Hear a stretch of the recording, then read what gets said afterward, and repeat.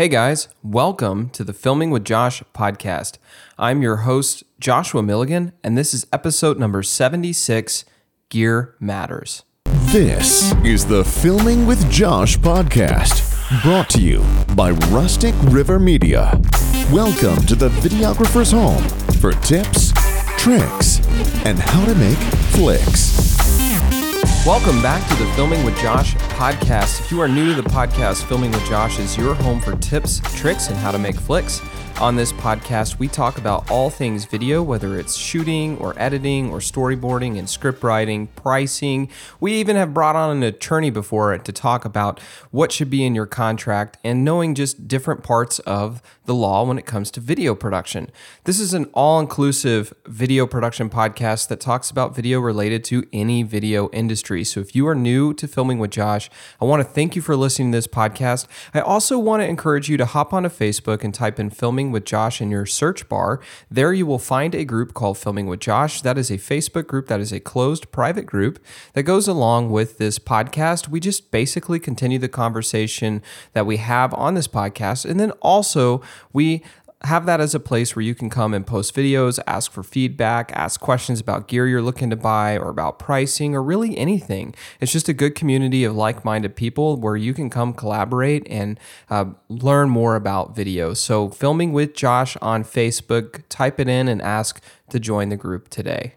It has been an awesome 2023 so far. The first 2 months of the year have been great for business. We've been able to take on all kinds of different projects here at Rustic River Media to start the year, doing different things for Trout Fest and Guadalupe River Trout Unlimited, which is our local chapter of Trout Unlimited, is actually the largest chapter of Trout Unlimited in the United States, which is ironic because it's here in Texas where we only have one trout river. But I've been doing a lot of really cool stuff for them. That's all pro bono, but it's been a lot of fun donating and kind of giving my time toward this great organization and going to Trout Fest and helping them with Trout Fest. That's been an awesome thing to do this year. We're doing all kinds of projects for a local church. We're doing all kinds of projects for my engineering firm client, my home building client, some of my repeat regular customers, and then we've been doing a lot of new projects for new clients. I picked up a really awesome live stream that's coming up in June. It's a huge event, several days long. It's got a lot of prep work to get ready for it, a lot of logistics to be able to pull off what we're going to be doing for this multi-day live streaming event. My company's going to be handling the AV for the in-person crowd of this event as well. So it's a lot of logistics, but that's something that I've been kind of navigating through here in the first couple months, prepping for, and picked up some new photo clients. I swear, the last few years, the photography part of the business has really started to pick up. I don't really market myself or market my company as a photography company. I market it as a video company, but I've been getting more and more requests to do commercial or business photography, and this commercial corporate business photography has actually been really good because one, it's actually been pretty lucrative, and two, it opens up the door for me to get in with a new customer. And once I kind of get my foot in the door from the photo side, I can then start pitching them from the video side. So this year has been really great because I've kind of been building on top of that. Tomorrow, I'm taking a production assistant of mine and we're going up to Austin to do this giant corporate photo shoot. And it's just a great opportunity to get our foot in the door, like I said, to then pitch to them video. Plus, it's a really great paying job anyway. So it's just been a really interesting start to the year. A lot of really cool projects. Been on the river filming some fishing content. It's just been a lot of fun. So been a great year. Yesterday, I just wrapped up a interview project for a nonprofit here in New Braunfels, Texas, where I live. That was a lot of fun. A lot of setup, a lot of tear down, but still a lot of fun. So it's just been a really great start to the year. I hope it's been a good start of the year for you as well. But speaking of the start to the year, a project I was on last week is what has made me want to do today's podcast. So what I'm going to do is I'm going to tell you what happened on a shoot I was on last Monday, and then walk you through why that made me want to make today's podcast. And today's podcast is all about why gear matters, because it does matter. I think you've probably all heard the expression that it's not the Indian, it's the bow. And I definitely subscribe to that theory. I do think that your knowledge, your skills, what you know as an individual is the most important thing. But gear does matter. It does play a role. And I think a lot of times people want to think that it really comes down to just the person behind the camera more than anything. But there's a reason why expensive equipment exists. It's because it matters. It does make a difference. And I want to just kind of walk through some examples of that, starting with what happened to me on this project last Monday. So last Monday, a friend of mine had hired me to do a project. He hired me basically as a grip. So if you don't know what a grip is essentially someone who handles like lighting equipment. And I have a ton of lights. I've got Aperture 600Ds, 300Ds, 60Xs, Nova P300Cs, B7Cs, MCs, on and on and on. And I've got tons and tons of modifiers, from Spotlight mini zooms to Fresnels to barn doors, tons of scrims and fabrics, etc. I've got a lot of lighting gear. It's a big part of my business. And so I was hired to basically grip this commercial project for my friend. And I also did a little bit of sound for him as well, just because I threw some sound gear in the truck in case he needed it. But it was kind of a lower budget shoot for him, and he basically just paid me to come out and grip, and I was fine with that because he's a buddy of mine and I wanted to help him with this particular project. But when I showed up for the shoot and I was getting ready to start lighting, in fact I think I had already pulled out my first 600D, and I went behind his camera. He was using a C70 and he had an external monitor mounted to the top, and this external monitor is going to be the basis of this podcast. But he had a small HD Action 5 monitor mounted to the top of his C70, and I was using that as a reference to kind of get an idea of what my lighting was starting to look like. I think at this time I had already pulled out a 600D and had it had like a light dome too. I love my light dome 150 is my favorite light dome, but I couldn't squeeze it into the kitchen that we were filming in, so I had a light dome 150 mounted. And then I also had another 600D with a Lantern 90 on it for adding fill light to the room, and then I had a 60X set to spot and had little barn doors on it, and I was using it to create kind of a backlight for the scene. And I was sitting there, I had the lights, I had just got them set up, and I stepped behind his C70 and I'm looking into this small HD monitor, and I was blown away by how bad the lighting looked. I have a pretty good eye for lighting now because I've been doing this for well over a decade, and I have all this lighting gear and I use all this lighting gear on almost every project that I can. And so I'm constantly manipulating and painting with light, and I have a pretty good understanding when I'm doing something in person of what it's probably going to look like on the monitor, which is why it threw me off when every time I look at his monitor, the image I was looking at was so drastically different than what I expected it to look like. Because in person, the lighting looked nice and soft, but in the monitor, it was ridiculously bright and harsh. And I kept thinking to myself, what is going on? So I would dial my lights down. I'd even position my lights and move them around and point them in different ways. I took the light dome off at one point and swapped to something else because I just couldn't get the light that I was going for. And after like 20 something minutes of jacking around with my lights, trying to make it look better, I was behind a C70 and I was dumbfounded. I was like, why does this look so bad?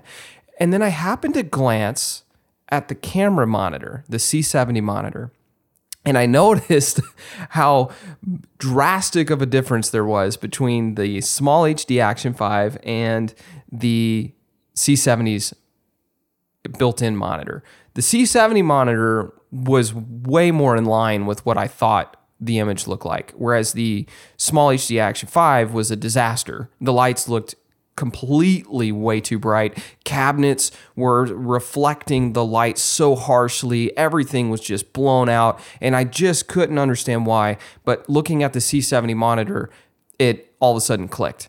It was the monitor. It's the small HD Action 5 monitor that was the problem. If you don't know what the small HD Action 5 is, it is a $300-something monitor by Small HD, and it is essentially their budget monitor. And it's a crap monitor, if I'm being honest. I knew it was a crap monitor. I'd read it was a crap monitor. And then now seeing it in person, I can tell you it is a crap monitor. And look, I'm a huge Small HD fan. I've ran Small HD monitors basically my whole career. I've got a whole bunch of them. I've got a Cine 5, which I paid like $1,600 or $1,700 for. I've got an Indy 5 that I paid like $1,300 for. I've got a Focus 7 and a Focus 5, which are some older models that I still use on my C cams or for live streaming. They're great monitors. I mean, Small HD is known for making phenomenal monitors. They have arguably the best monitors in the entire business, which is why it's really a head scratcher to me that they released the Action 5. Because the Action 5 is nothing like their professional monitors. It's got a crap screen, and it doesn't even have all the tools. It has a fraction of the tools. See, part of what makes Small HD monitors so good beyond just the monitor and screen quality is the tools that they have. I mean, yesterday on the shoot I was on, the interview shoot I was using their color picker tools, their EL Zone tools. I mean, I'm using all these different tools. There's just so many amazing tools. The Action 5 doesn't have any of that. It's got a very dumbed down version of their operating system, which is a big proponent of buying Small HD monitors to begin with, is their operating system, because it's arguably the best that there is. But here I'm with this budget monitor that's got a really dumbed down version of their professional monitor tools. And to top it off, the screen is a disaster. It's horrible. It is every bit of a $300-something screen. It is claimed to have 2,000 nits of brightness. That's like one of the selling points, but it's what I call fake brightness. See, there are a lot of budget monitors today that claim to have these crazy brightness levels, like 2,000 nits, like the Action 5. But most of the time, that's what I call fake brightness, where it's just they're jacking the brightness of the screen up so much to hit those nits that in the process, they're actually altering what the image looks like. It's not just brightening like the screen like you would on your iPhone. When you brighten your iPhone, it's just brightening the screen. Instead, it's actually changing what the image looks like. It's not just brightening the screen, it's changing the exposure of the image itself. And that's what I call fake brightness. When I compare the Action 5's 2,000 nits of fake brightness versus my Cine 5, which has 2,000 nits of legit brightness, that monitor is a $1,700 monitor that I run on my FX6. It's an amazing monitor, and the two are completely different. The 2,000 nits brightness on the Cine 5 is just doing what your iPhone does. It's just basically brightening the screen, but without altering the image in any way. And it looks correct, whereas the Action 5 is a just walking disaster. And most budget monitors are that way. But you see them all over the market, and people buy them because they're $300 and you get 2,000 nits of brightness. So all these different brands that have these budget monitors out there, people are flocking to them because they're cheap and they have this ridiculous brightness rating. However, what they a lot of times don't realize is that a lot of these monitors don't have all the tools, or if they do have tools, they're not very accurate the way that like Small HD's professional monitors are, for example. And they also don't realize a lot of times what it's doing to the image on the screen. Like my friend had no idea that what we were looking at was incorrect. I put the two together by looking at his C70 monitor and then looking at the Small HD monitor, and I was like, dude, that's not right. And I told him I didn't have my Cine 5 in the truck, but I did have my Indy 5 in my truck. And I said, look, I have a Small HD Indy 5 in my truck. Do you mind if I swap monitors on your camera? And he was like, sure. So I went to the truck, grabbed my Indy 5, which I had on an A1, and I brought it in and swapped the monitors out. And it made a humongous difference. Now the image looked correct. It had the proper amount of brightness, not fake brightness. It wasn't changing the exposure or anything like that. The image just looked correct. And I had access to all my tools. So at that point, when I swapped monitors, and by the way, we have just been wasting time on this shoot, and we have actors that are there waiting on us to get the lights set up, but we were spending and wasting time screwing around with the lights because I couldn't get the lighting dialed in, and it was all because of the monitor. So now that I have the correct monitor on, an Indy 5, something that actually shows me what's going on in the room and has really good accurate tools on it that I can use, like EL Zone, for example, I now was able to see that my lights were too dim, Whereas with the Action 5, I thought they were too bright. So I was able to make the necessary adjustments, and we were able to get the shoot started. But it cost us a ton of time, and it literally made me change the way I lit the scene. I was moving lights, I was changing brightness on lights, I was removing lights, all because of this cheap monitor. It was making me make bad decisions on set because the monitor was cheap and crappy and inaccurate. Gear matters.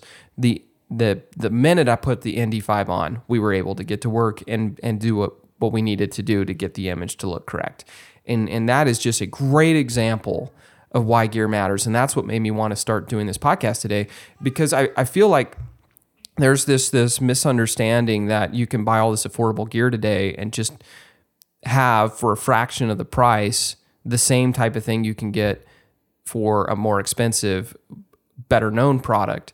But the reality is there is still a reason why those more expensive, better known products exist. And that's because they can directly impact your work. The way that this more expensive monitor I grabbed out of my truck directly impacted in a positive way our work, whereas this cheap monitor negatively impacted our work. So my friend, after looking at that, he has a couple of Adamus monitors as well, the Shinobis, which are also a walking disaster. They're some of the most inaccurate color monitors I've ever seen, and their operating system, I can't stand it, especially coming from Small HD, which has got an amazing operating system. And my friend, after looking at my monitor, he's like, dude, I'm going to sell my Shinobis and my Action 5 and I'm going to buy a professional Small HD monitor because I can see now how big of a difference it makes. He's like, I'd rather sell all those monitors and just get one really good one so that I make better decisions on set. And he saw that firsthand, why that matters. He saw why gear matters. So gear does matter. Yes, the Indian and the bow analogy does, play a factor and a role in your video work, just like it does in any other industry, whether you're a carpenter or whatever.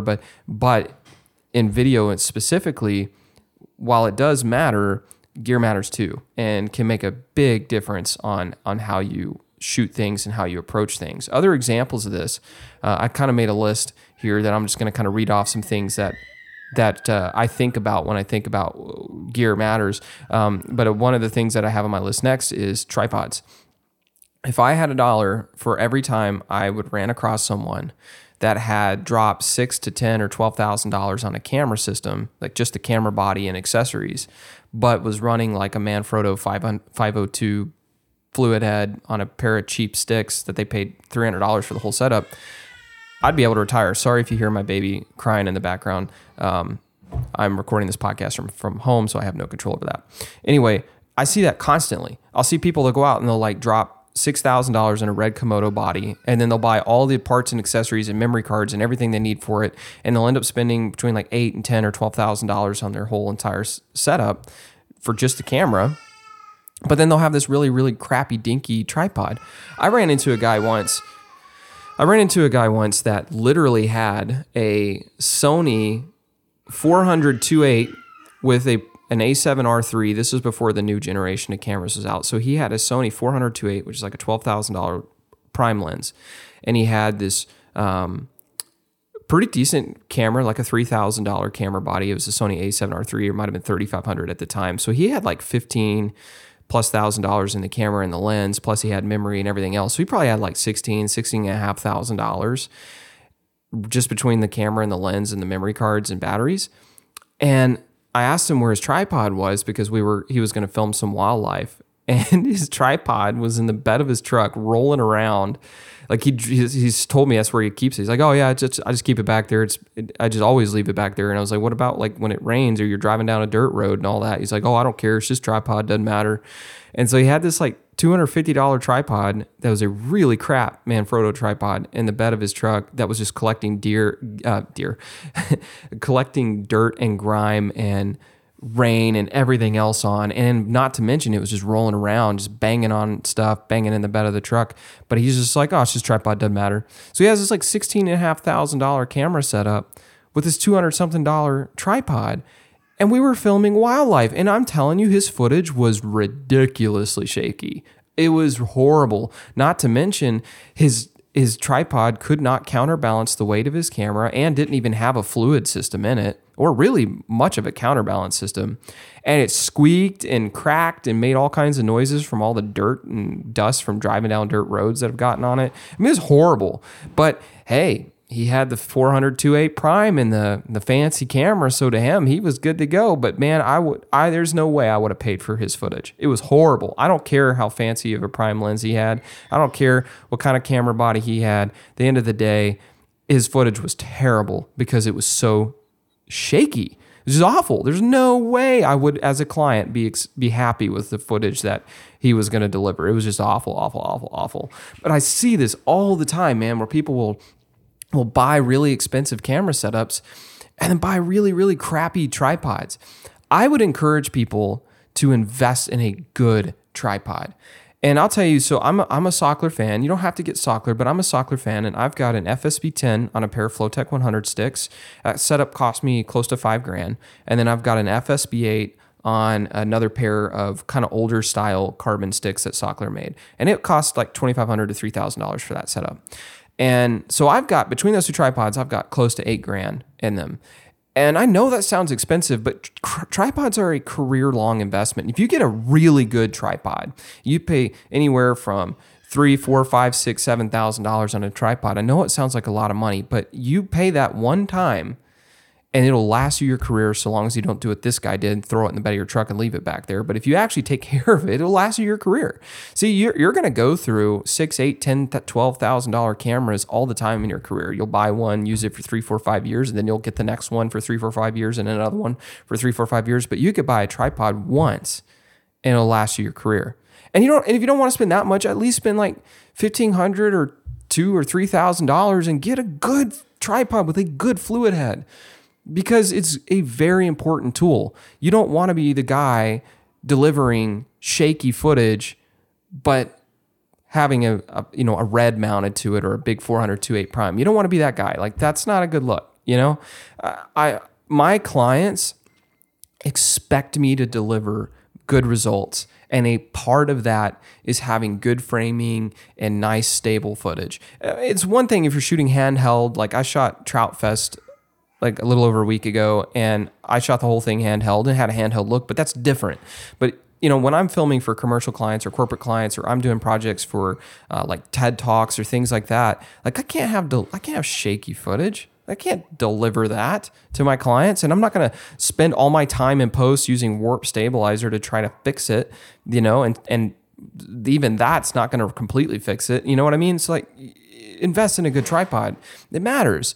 And the thing is that I can tell a lot about a shooter and how experienced they are based on their tripod. And I know that sounds crazy, but take that guy, for example, with the 400 2.8 prime and the Sony A7R III, but the crap tripod. Take that guy, for example. Yeah, he had an expensive, fancy prime lens with this nice mirrorless camera, but I knew after he showed me his tripod that was in the bed of his truck that he told me he left back there, and I saw how cheap and crappy and beat up it was.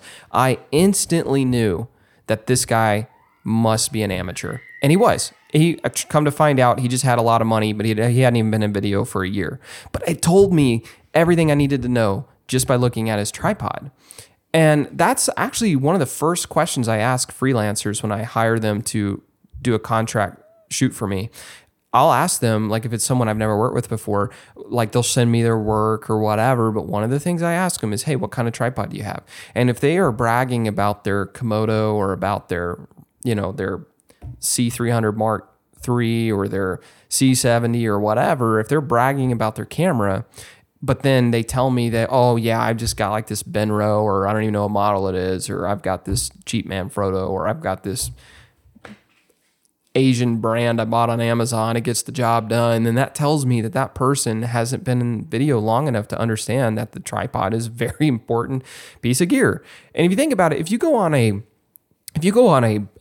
big budget shoot, I'm talking like a big commercial project or a big doc project or a big movie project, you are not going to see a Manfrotto or a Benro tripod on set. If you do, it's someone who's doing some like behind the scenes work, but you are not going to actually see a tripod like that being used. You're going to see O'Connor's, you're going to see Socklers, you might see a Miller on the little bit cheaper side, but that's what you're going to see. Cartoni, those are what you're going to see on bigger budget sets. And there's a reason, because it's such an essential and important piece of equipment. So that's why when I interview freelancers who want to shoot for me, that's why one of the first questions I ask them is, what kind of tripod do you own? Because if they have a 400-2.8 prime and an A7R3, but a really crappy beat out tripod, I can tell a whole lot about you. But if they've got an FSB 10 or an FSB 8 by Sockler on a pair of nice Sockler sticks or something like that, and they're running a 10-year-old FS700, that tells me that they understand the fundamentals of video, and I will trust hiring them more than the other guy. That's something I literally do. I've done that a lot over the years. Gear matters. Invest in a good tripod because it matters. Microphones, same thing. All the time I see people running these new DJI mics and Rode Wireless Go's. And I'm just going to be honest, those are not professional mics. Look, if you're using them in the wedding industry or something like that, and you're just going to like throw a lav on like a pastor or like a bride or groom or something, like that's one thing. But if you're doing commercial work, if you're doing corporate work, if you're doing doc projects, if you're doing TV, if you're doing anything like that, those are not professional quality mics. They're not. I'm sorry, but they're not.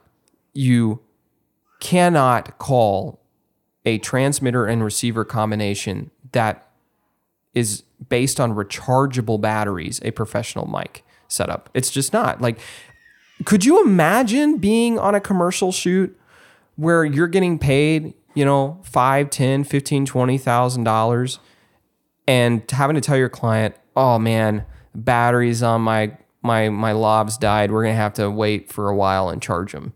What? You can't have that. Could you imagine being on a doc shoot and something really important is happening that you can't recapture, and all of a sudden your rechargeable batteries die inside your mics and now you can't film anymore because the batteries are dead. Like that's not, those aren't pro mics. Again, if you're just using them for something really small, like at a wedding or whatever, like that's fine. I have a set of Rode Wireless Go's that I put on my GoPro when I'm deer hunting or duck hunting just for fun for myself. Like that's fine. But if you're going to go to a commercial shoot, a corporate shoot, a doc project, an event, anything like that, like those are not pro mics. You got to have mics that you can change batteries on. Also, most of those mics can't take interchangeable lavs. Interchangeable meaning like you can't use different brands of lavs. The lav is actually where the audio comes from, the audio quality. I mean, the transmitter and receiver can affect the audio quality if there's like crackling or breaking or interference or something, but the actual sound comes from the mic on the lav itself.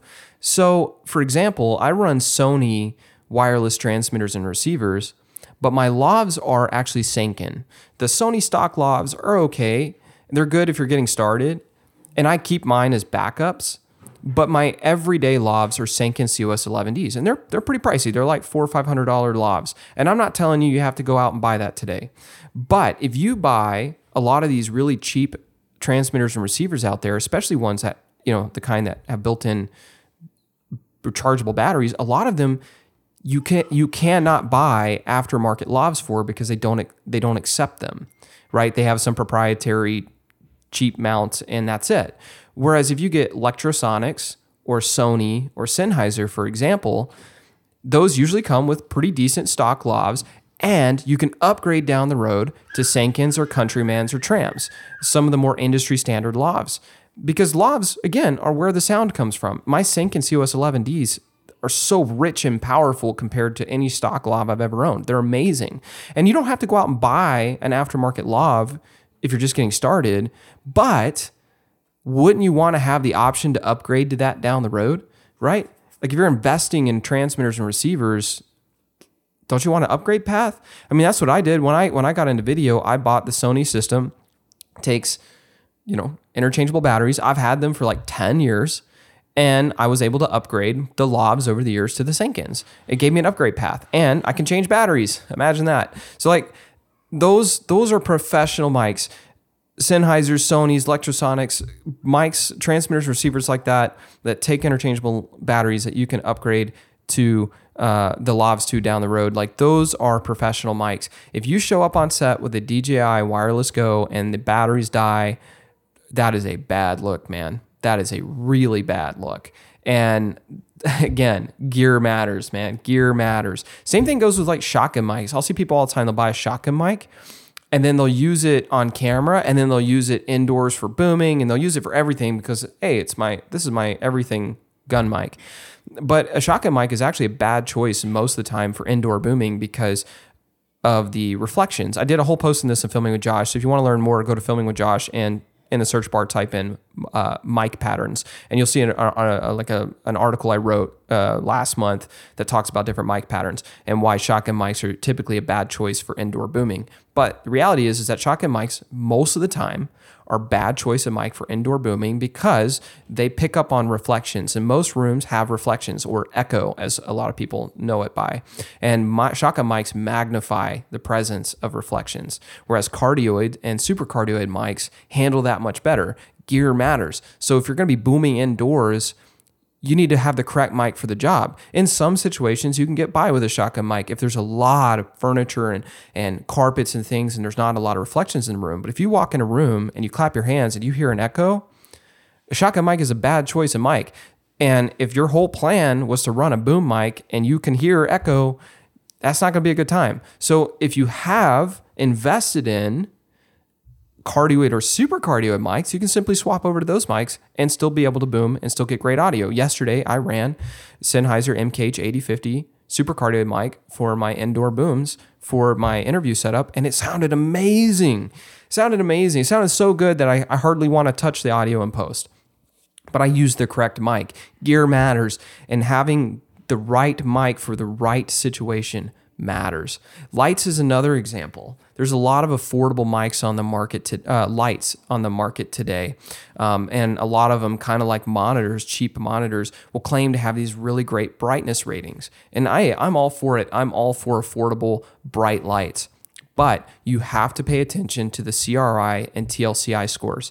That is basically how color accurate the lights are. If you buy a daylight balanced light, for example, that's really bright, but if it leans green, for example, that's going to affect your work. Just imagine buying some cheap brand of light that's got some crazy brightness rating and you pay $250 or $300 for it. You're so excited. You get it. You show up. You've got two of them. You drop $500 on a set. You're so pumped. You go to shoot an interview and then you get home and for some reason the skin tones on the people you interviewed look sickly and green.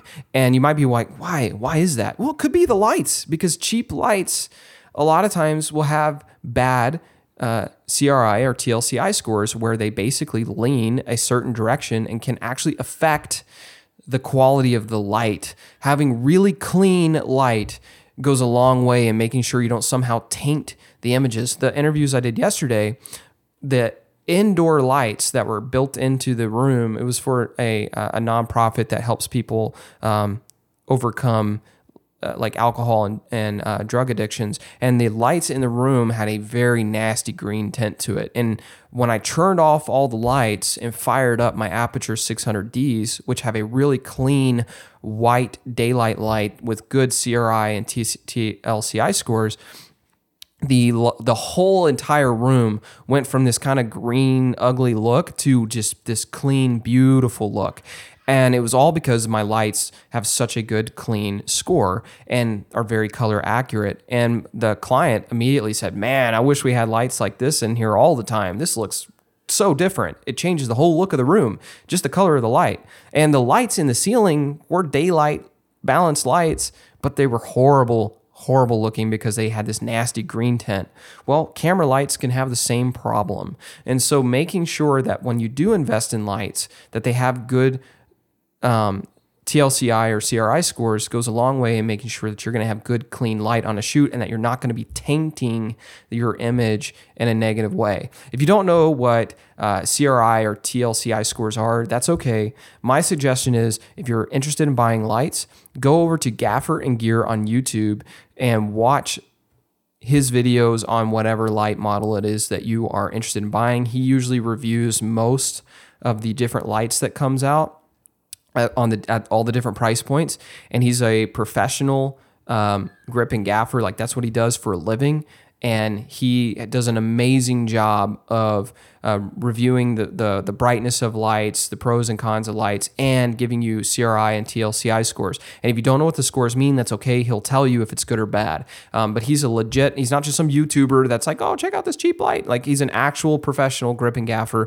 Go watch his content, get feedback from someone who really does it for a living, and find out whether the light that you're interested in buying is good or bad and is color accurate or not. Because again, if you buy a bad quality light, it'll affect your image negatively. Gear matters. Matte boxes is another thing. There's tons of affordable matte boxes on the market today, but a lot of them take proprietary mounts. Take the ultra popular, Polar Pro Basecamp matte box. I actually have 2 of them in my office. I bought them once just to try them. But the problem is that they may be okay design, but they take proprietary filter sizes. So you can never go and buy different brands of filters, different brands and different styles of diffusion, different brands and styles of gradient filters or anything like that, because you're stuck with their proprietary mount. And so now you have no upgrade path. You might have a cheap a cheap matte box that you can put, filters in, but you're stuck in this system that is proprietary and there's no upgrade path. Whereas if you bought a really good matte box to begin with, even if it's a little more expensive, but if that matte box takes standard filter sizes and you have an upgrade path. I like Wooden Camera and Bright Tangerine. I recently picked up a Wooden Camera ZipBox Pro. I love it. I'm gonna buy a second one. And they take standard matte box or standard filter sizes, 4x4s, 4x5.65s, as well as 4.5-inch filters in the back for round filters. It's a great matte box. My Bright Tangerines are similar, but they take 138 size round filters in the back and 4x4 and 4x5.65s in the front. But great matte box takes standard size filters, so there's an upgrade path for you. Or even if it's not just an upgrade path, but if you're freelancing for another production company and they have filters they want you to use, your matte box will be able to use their filters. So invest in quality matte boxes that will allow you to have an upgrade path and to be able to use standard size filters down the road. Another example of this, of where gear matters, is mirrorless versus proper video cameras. Yes, you can buy a mirrorless camera and you can deck it out and you can build into this big Franken rig that can do all the things that a proper video camera would do, or you could just buy a proper video camera to begin with. And I recommend that if you are in the commercial world, if you're in the corporate world, if you're doing doc projects or anything like that, like get a proper video camera. It goes a long way. If you're doing real estate or weddings, I actually think a mirrorless camera is a better choice. But if you are doing doc work, commercial work, corporate work, anything like that, a proper video camera goes a long way. You don't have to worry about overheating. You got filters built in. You got built-in proper audio inputs, etc. And here's the other thing. Your clients will look at you and think you're legit. I was on a shoot last year where this really, really large company had this new marketing girl that they had hired to work for them. And when we were on set, the first thing she said when I pulled out my FX6 was, finally, someone with a real camera. And I was like, what do you mean? And she goes, well, the last company I worked at, everybody we would hire would show up with these photo looking cameras, but this is like a real camera. She's like, this is obviously going to be a better shoot. And maybe the people that they hired at the last place she worked were better than me. I don't know. But the appearance of a proper video camera went a long way. Gear matters. It actually affected the way my client looked at me just because my camera was bigger and looked like a proper video camera. Not to mention, I don't have to build a Franken rig for it to work. So gear matters there. Yeah, you can do a lot of things with a mirrorless camera. I ran into a guy the other day at Trout Fest that I was filming. He was there shooting some photos for fun on his newly purchased A7R5. And he's like, I just got into video and I just don't understand the point of having a camera like what you have there, because I have my FX6. He's like, this camera that I have can do everything yours can do, but it's much smaller and lighter and cheaper. So like, I just don't get the point of your camera. And I'm like, well, my camera has way less rolling shutter and way less better low light performance and built-in ND filters and 4 channels of audio built in and the proper ergonomics, and actually looks like a video camera and has things like cache recording and et cetera, SDI inputs, timecode inputs, you name it.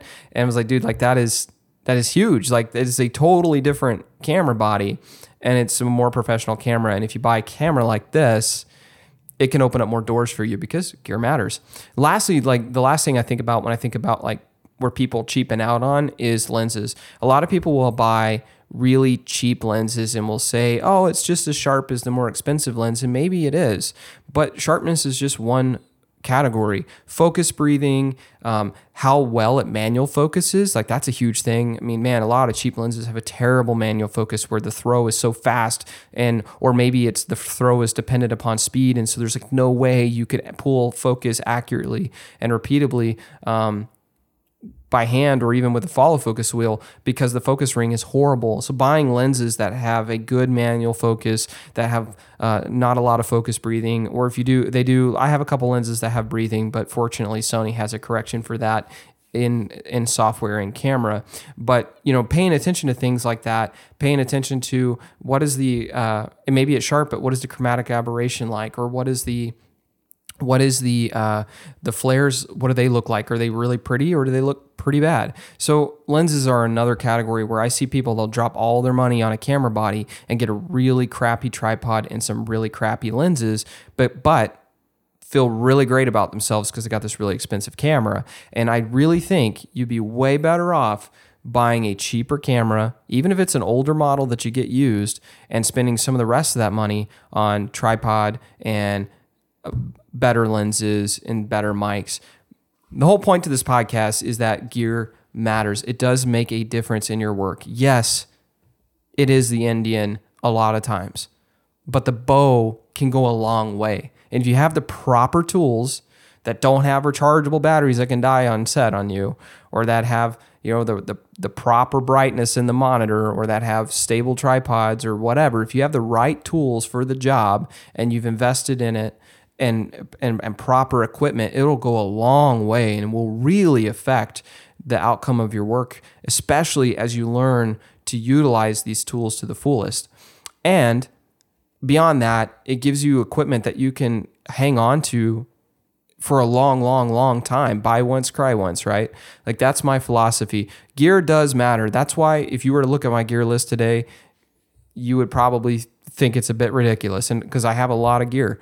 And I have a lot of expensive gear, but I do understand how much it affects my ability to do things on my projects, and that's why I've spent money and invested on it. And I'm not saying you have to go out and drop a ton of money today, but I am trying to encourage you, if you're getting ready to buy a new monitor, or if you're getting ready to buy a new tripod, if you're getting ready to buy some new mics, before you do, really think about it and ask yourself, is this a real professional mic, or is it just something that's being hyped up on YouTube? Is there negatives to this that could actually affect me down the road? And if the answer is yes, don't buy it, save your money, and save up to buy something else. Anyway, I hope this podcast serves you in some capacity and stops you from buying something that maybe you probably shouldn't buy, or encourages you to invest in that thing that you've been wanting, but you feel like maybe it's too expensive. I want to encourage you to really think about that, make good investments. I hope this podcast does that for you. Thanks guys again for listening to today's podcast. If you want more information on Filming with Josh, you can go to my website at rusticriver.media and click on the Filming with Josh tab, where you'll find links to articles and some small Vimeo videos I've made in the past, and also to my podcast. And again, go to Filming with Josh on Facebook and ask to join the group today and join our awesome growing group of Facebook Filming with Joshers. Anyway, thanks guys. I'll see you there. Take care. To learn more about Rustic River Media, visit us online at rusticriver.media. Thanks for listening to the Filming with Josh podcast. Catch every episode by hitting subscribe today.